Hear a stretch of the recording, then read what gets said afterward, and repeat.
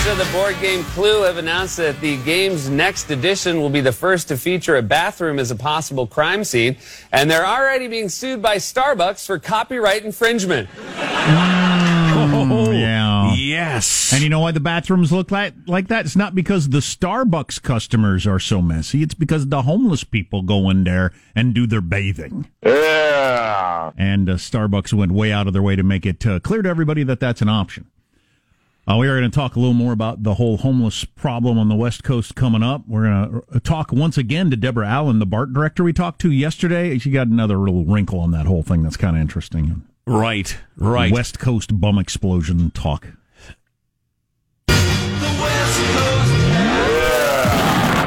So this is about politics, but it's not politics.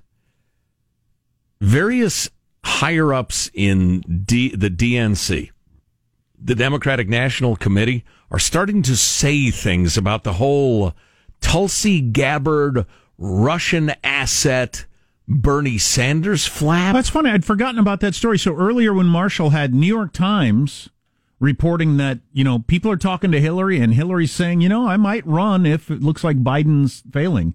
I forgot how's she going to run now that she's starting to sound like a crazy person? When Matt Taibbi of the Rolling Stone says Hillary is nuts. Yes. How's she going to run? Yeah. Well, right.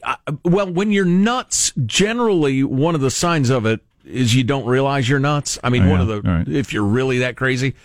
You got this former DNC staffer who I guess was a pretty big deal. He was the field director for the Democratic National Committee leading up to the 2016 election. So he's a serious general. He is out now and proud on the record saying of Bernie defending Tulsi Gabbard, who Hillary had said was a Russian asset, whatever that means. He tweeted, and again, this is publicly, Bernie joins Trump and thousands of Russian bots in defending the person who blamed the U.S. instead of Assad for gassing his own people, not to mention his not-so-stellar voting record on Russian sanctions. So both Bernie and Tulsi are Russian tools. And then he tweets, F Bernie. And he spelled it out. I'd forgotten how much I despise that AH. Thanks for the reminder. Wow. Wow. I went to Tulsi's website to dive a little deeper into her attitude towards Syria and Assad and the rest of it. And she has absolutely been tarred. Maybe you didn't like her going and meeting with Assad, but she is perhaps the Democrats' most prominent non-interventionist. She's like the Rand Paul of the Democrats. She has a very Rand Paulian attitude about, number one, these regime change wars are a bad idea.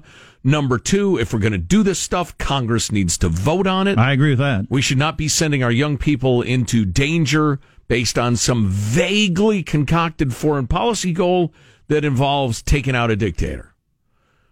So Assad must go was the Obama mantra for years. Right. Right. Ian Bremmer talked about that on Friday with us. Yeah, and she says he didn't go, by the way. It would just be a power vacuum and greater chaos and bloodshed. Blah blah blah. I mean, she comes off like a wackadoo at times, honestly, on some topics, but. The DNC, the Democratic heavyweight establishment's dislike of her is becoming more and more clear. But why is she even being mentioned at all? She's a 1%er with no chance at the nomination, according to anybody. Because Hillary thinks that she's going to run third party and try to weaken the Democratic Party at the behest of Vlad Putin. And Hillary possibly cares about that because she's thinking about running again. Yeah. Yeah. I mean, if according to the New York Times, Hillary's telling people I might run, well, she didn't just think of that over the weekend. So she was thinking about that when she was on stage on, what was that, Thursday? Or on the podcast Thursday, saying all this Russia asset crap. Yeah, but so, there's that division. There's the whole, Liz Warren wants sex change surgery for illegals. And that divide in the Democratic Party, the whole Trump tearing up the Republican Party thing, that might just be the earliest wave of the major political parties starting to seriously choke on their own stupidity, which would make me very, very happy. So Trump has been given a speech, and the headline coming out of this, according to the news alerts I'm getting, Trump announces permanent ceasefire in Syria and will release Turkey from sanctions. Wow. So they've got their zone? I don't know what that means. It's a nice zone. We like our zone. That zone's enough. Is that because Turkey got the land back that they wanted? Okay, we're done now. Yeah, we're perfectly fine with a ceasefire. This is the border now. Yeah, that's probably the case, yeah. I mean, there may have been a little compromise. All right, we won't do the last 2 miles. We'll stop. How can we resist? But the Kurds aren't allowed to come back. The hundreds of thousands of people that left that land, they can't come back. Right. Okay. Turkey now controls it. Such is the world. We'll see. We'll see. Is that our fight? That's the question. I don't know if you've ever noticed that part of the world's a little volatile. Speaking of volatile parts of the world. So the West Coast bomb explosion continues to plague humanity as progressive politics have led to a decay and crumbling of society with the help of some just truly ludicrous appeals court decisions. There is a question of whether panhandlers will be allowed on the mass transit system of San Francisco Bay, the BART system. And Deborah Allen, who's a BART director, was on our show yesterday talking about how there's going to be a meeting, and she was going to pitch, look, we got to limit this. This is not right. Riders hate it mostly, and so let's talk about it. Well, some powerful entities have come up against her with some rather strong and highly ironic attacks. We'll talk to Deborah Allen in seconds. Armstrong and Getty.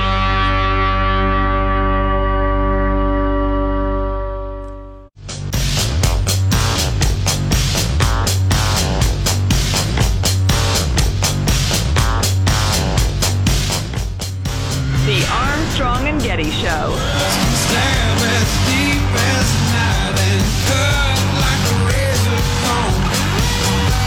Started talking about, for instance, the latest wrinkle in impeachment that is, or something Trump says and everybody reacts, and how those are stories that don't have an effect on your life, will be gone in 3 days and nobody will ever mention them again. Right.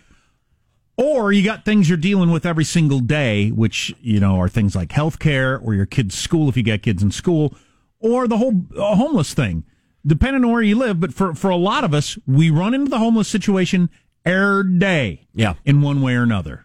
Yep. It is a material effect on your quality of life, and some of that occurs on public transit. There are some systems that are great. There are some that are dirty and disgusting and ugly and scary. Deborah Allen is a director in the Bay Area Rapid Transit District, BART, District 1, and has been trying to, this is an editorial comment, bring some common sense to the policies on panhandling and begging and like busking performers and who can do what where, and has been getting a hell of a lot of opposition. Deborah Allen, who we talked to yesterday, joins us once again. Hey, Deborah, thanks for coming back. It's my pleasure. Thanks for having me. So we understand that you're now in the sights of the ACLU, who are tweeting various nasty things about you trying to muzzle free speech at BART stations. What's the matter with you? Are you some sort of fascist? That was sarcastic. Are you there? Yes, I'm here. Yes. ACLU got to you. We thought they took you out. I've been called a whole range of names. Okay, so what's going on with this? I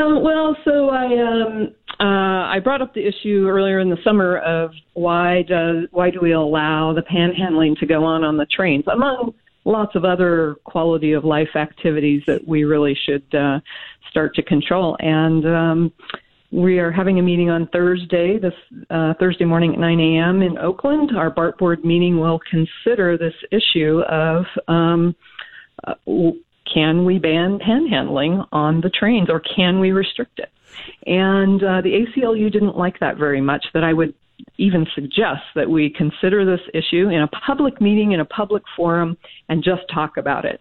Yeah, they say this BART director wants to muzzle free speech at BART stations. Submit a comment by Thursday morning. Blah, blah, blah. I hope all your listeners will also submit those comments to board of directors at BART.gov Yeah, that's a good Send an idea. email there. Yeah, we should mention that again today, BART.gov, if you want to weigh in on this. But Joe, since he almost went to law school, what is the argument on panhandling being free speech? Well, you have the right to say virtually anything, as we all know, in the United States, including, would you give me $20, please? On the other, Isn't that harassing me on some level, though? well, I'm not sure I want to get deep into that. It can be, but one distinction is that, correct me if I'm wrong, what's the status of BART trains in terms of being private property or public?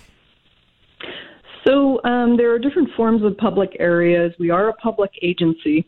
Under the law, as I understand it, the areas outside of our fare gates are considered designated public space, meaning we can control a little bit of the activity that goes on there, but it's basically public space. But okay, and thereby you can fully exercise your First Amendment rights outside those gates. Yes. Go on. Yes. So once you walk through those gates, you pay a fare, or you're supposed to anyway. You pay a fare to get in the gate, and you've now walked into what's considered non-public space. And there are 5 of the largest transit agencies in America actually restrict panhandling inside of their fare gates. And have pulled it off without legal challenge, apparently, or being overturned anyway. Yes. Okay. Yeah. Go ahead. So ACLU started out in August arguing that the case in the city of Sacramento, where the city tried to ban panhandling around the transit stops for your light rail, they first argued that case applied and prohibited us from doing this. Research from staff came back, and that's what will be presented on Thursday. And they said, no, that case really doesn't apply. That applies to truly public spaces. Yeah, Right, see, this is where lawyers make things worse. You got to get a bunch of non-lawyers together and say, panhandling doesn't count as free speech. And the lawyers would say, shut up. Panhandling doesn't count as free speech. Where did you draw the line? On the other side of panhandling. Well, done. We're done now. Let's move on with our lives. Well, if you reject Jack's shouting every man analysis of this and just stick with the law, the ACLU knows the law. They're just lying. That's who they've become. They're so crazy. They know the distinction that you just made, Deborah, between inside the gates and outside the gates. Their tweet is just disingenuous. Their tweet was bad, but, in the August meeting we had where they appeared, they followed that with a post and a letter that they sent, and they said this. BART, and I think this is really the crux of the matter. They said, quote, BART should provide resources to those in need as their policies indicate, not ban constitutionally protected free speech. The way I read that is they want us to give transit money to people in need and starve the people who need to use transit to get where they're going. So they want you to become some sort of quasi-welfare organization? Well, this is something I battle on a lot of levels. That theme also enters into the homeless people on the trains. And I have been known in public session to remind my fellow directors we are not a social. No, but I get their argument. We have free lunches at schools for kids who declare they can't afford it. They got free Wi-Fi at various places for people who can't afford it. So why not free BART rides for people who can't afford it? Yeah, that'd be a lovely thing to have to administrate, wouldn't it? Try to figure out self-declared, right? Because of course you're not allowed to check. Well, yeah, how would you, BART? What are you going to go through the paperwork on every single person who rides to figure out whether they can afford to ride? Well, if you want to do another segment on that, I can tell you that's underway. It starts January 1st, 20% discounts for low-income riders, and that's just a start. And what declares you a low-income rider? If you're on any public assistance program. Okay, because fantastic. It's impossible to get signed up for those, even though you have a great deal There's of money. There's a good circular argument. Oh, my gosh. Yeah. Really, this is a battle of whose civil rights are more important.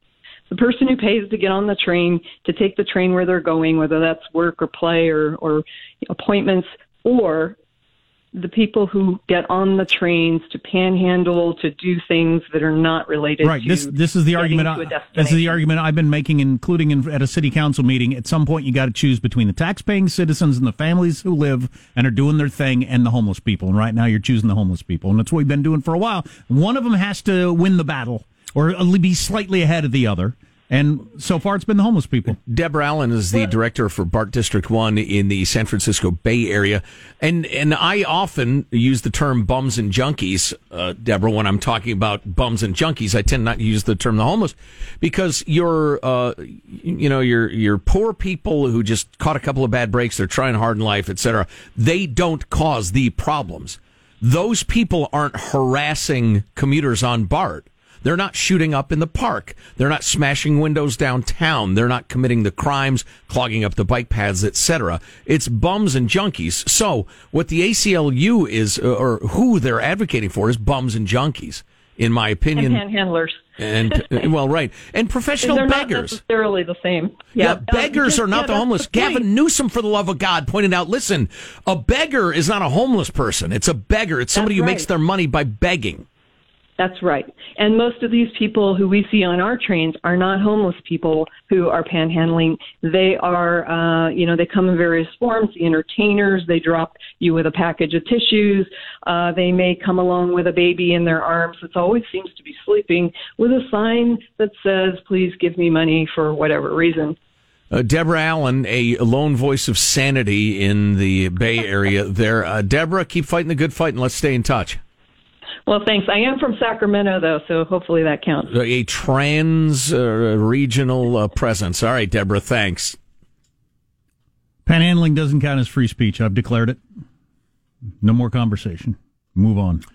There is, sociology is a phony science, but I'm sure a sociologist could tell you that confronting you on a train, and that's what they're doing, even if they are smiling and friendly and non-threatening, is threatening. In a social context, at the very least, you might feel uncomfortable. I will be seen as a bad person if I do not give this person money. So it is a confrontation and it is an intimidation. However, how often is a person asking for money visibly drunk or high?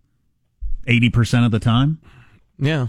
Depending on where you are. So then by definition, you're feeling a little threatened. Boot them off the train, period. What's coming up in your news, Marshall? Well, President Trump talking about the Syrian ceasefire and the Hong Kong pro-democracy protesters' victory.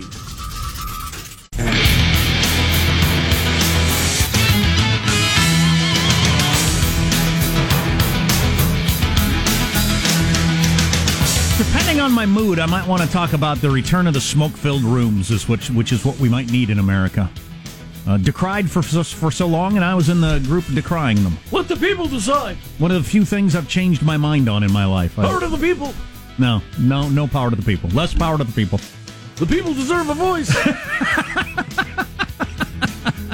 Let's get the news now with Marshall Phillips. Well, President Trump is saying Turkey has agreed to make the ceasefire on the Syrian-Turkish border permanent. He was speaking at the White House a little while ago, Trump announcing that U.S. sanctions against Turkey are being lifted. He reserved the right to reimpose the sanctions if necessary, and he defended his recent decision to withdraw U.S. troops from northern Syria. Troops, he says, had been there far too long. We were supposed to be there for 30 days. That was almost 10 years ago. So we're there for 30 days, and now we're leaving. It was supposed to be a very quick hit, and let's get out. And it was a quick hit, except they stayed for almost 10 years.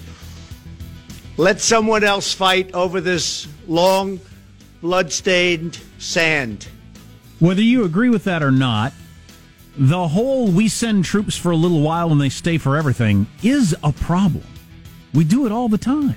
Like any other government program, you can't kill the government program of protecting this little plot of land. Yeah, I heard the SecDef talking about that. The new guy, who's an interesting fella. And Esper. Esper.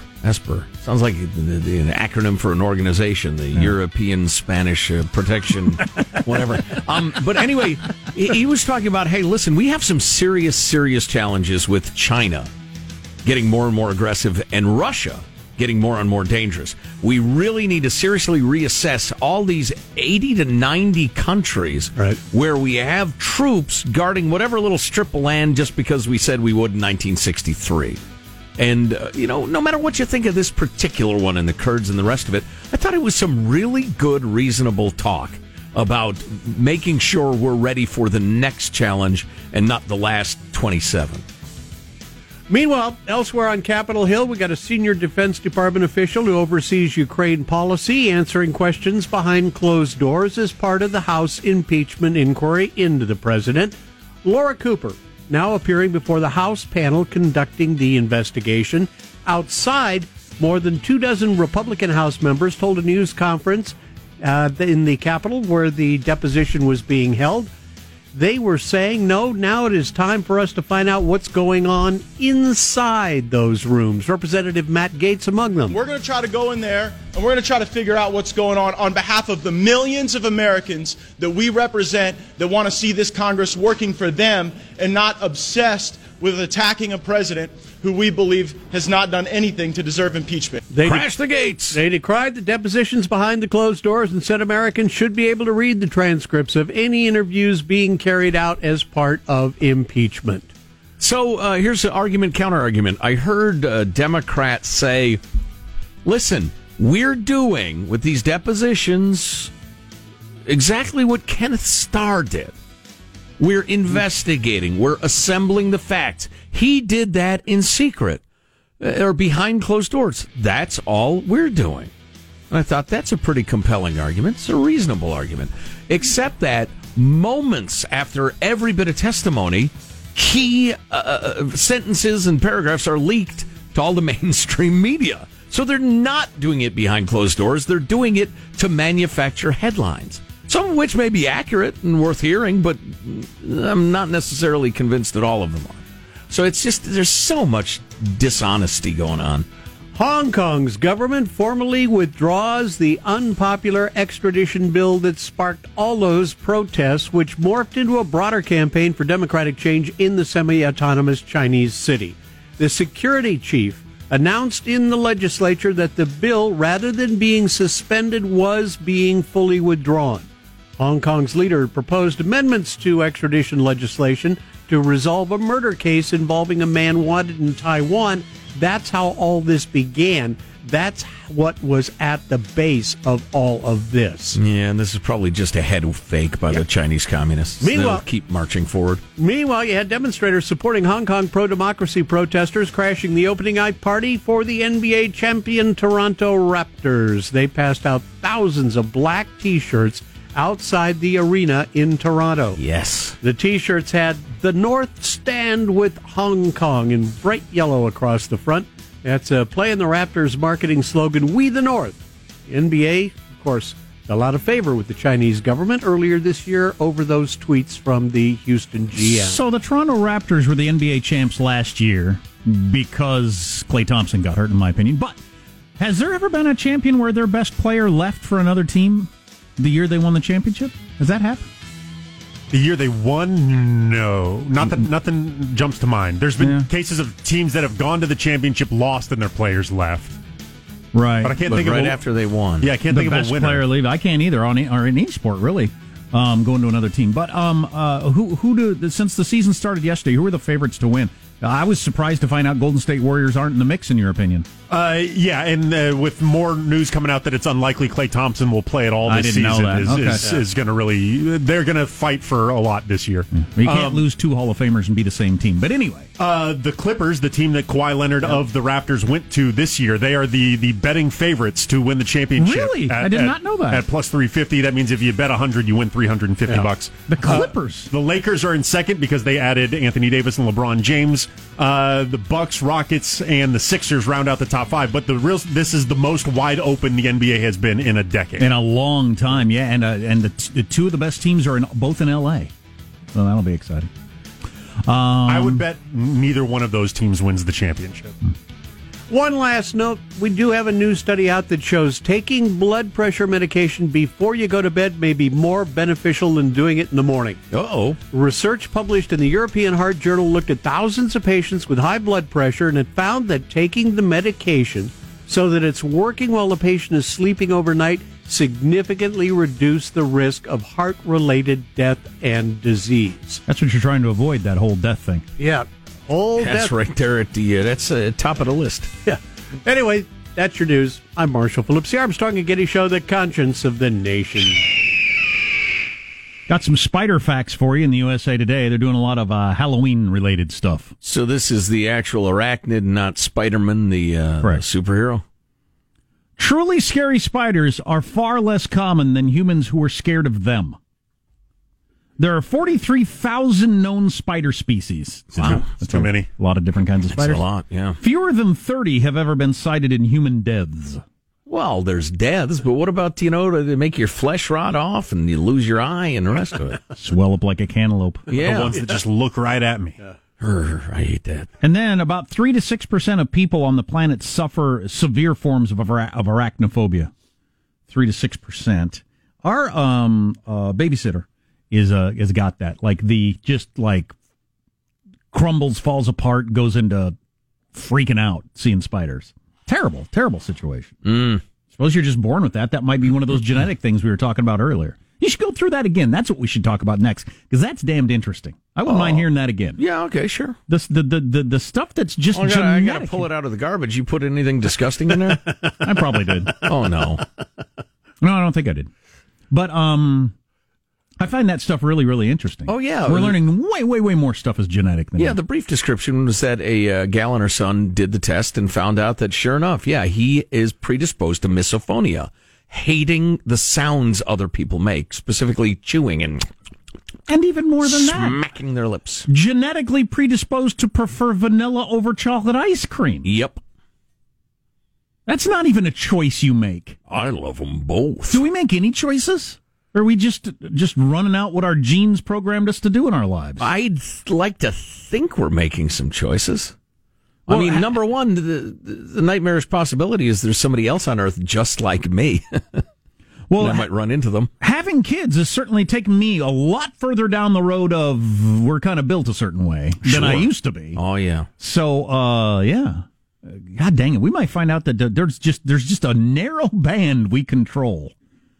Whether it's, the shirt we put on, that's about it. Violence. Well, I don't know. If you're genetically pre-programmed to choose vanilla ice cream over chocolate. Oh, right. Your fashion sense might be. Right. I like green shirts more than purple shirts, or whatever. Or I like stuff that stands out as opposed to stuff that's bland. Yeah. Jack appears to be destined to pick out a pink shirt. I'm a fancy man. I'm genetically programmed to be a fancy man. It's all buttoned up, all nice. How's your grip strength there, cowboy? Huh?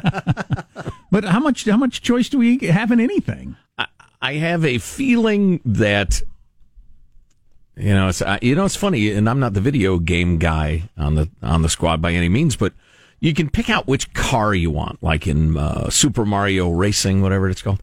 And one car's got like a 7 on maneuverability, but a 9 on speed. I pick a 1985 Pontiac K car. Well, it doesn't work. It's not in the Mario extended universe. Not a thing. Yeah. These are like cars made out of turtle shells. So I get a PT Cruiser. I think we all get certain strengths and deficits, and we can improve them or waste them to a certain... By how much percent? That's what I wonder. To a certain percentage, and then nurture, your environment plays a role. Epigenetics, things that will happen genetically if this happens in your life and your environment. It's more complicated than just we're reading a script.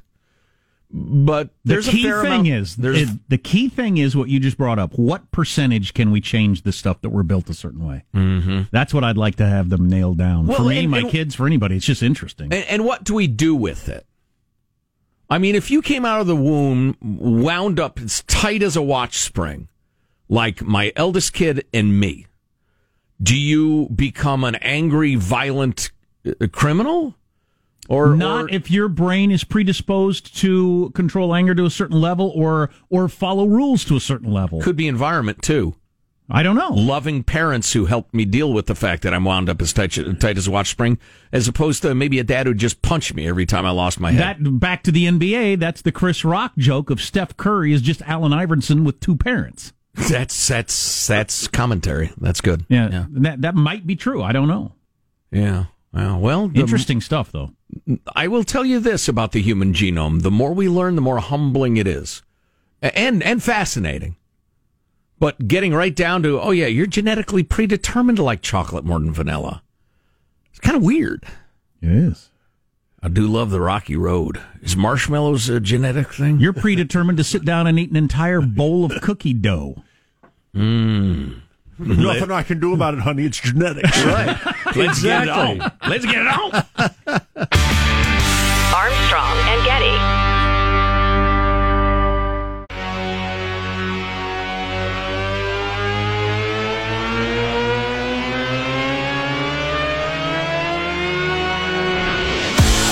The Armstrong and Getty Show. Whoa, I just saw that. When did they add a policy link to Hillary's website? That's recent? Oh. So New York Times out with a story today that a lot of big-time donors in the Democratic Party are not happy with their choices, and they're talking about Michael Bloomberg or Eric Holder or Hillary Clinton as possibly jumping into the race. I have an urge to throw something. And somebody claims that Hillary added a policy link to her official website. I don't know if that's true or not. But the other day I was listening to a podcast with Jonah Goldberg, prominent Republican thinker, writer, talker. And he was talking with over poster of dog pictures online.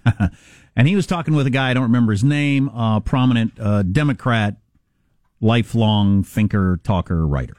And they were talking about the state of the race and politics and everything like that. And it was one of those, you know how podcasts get, they're like an hour and a half long and they get way into the weeds. And sometimes I'm into that and sometimes I'm not. But in this particular one, I was really into it. And they both agreed, as guys who are around 50, that the era of the smoke-filled rooms seems like a better idea. That is, prior to, they put the date on 1972 when we got away from the parties just going into a room, a bunch of smart, powerful people figuring out who the nominee was going to be, coming out and announcing who the nominee was. Mm-hmm. And we moved toward, we'll let the people have more of a role and primaries and everything like that. And it seemed like a good idea, like a lot of things seem like a good idea, but what you ended up with is such an emphasis on personality. Personality becomes the overarching thing. Who's got the personality that, and populism, who's got the personality that grabs people and gets votes as opposed to the platform? Back in the day, each party had a platform, and that is what you cared about. That's what you knew. The candidate was just the person carrying the platform forward. Mm-hmm. As this Democratic strategist said, if you go to other countries, we're the only country in the world with a democracy where we do this, where we let the people pick the candidates like this. And in every other candidates country, pick the platform, in effect. In effect. Yeah. Well, yeah, absolutely in effect. And in every other country, he said, you go to other countries and you talk politics, people can tell you the Labor Party, the whatever party in whatever country you're in, these are the things they believe in. Mm-hmm. These are the 5 things they believe in. And, oh, yeah, the candidate is the person carrying this stuff forward. Yeah. He said, I work for the DNC. I worked for the DNC for years. I have never read the Democratic platform.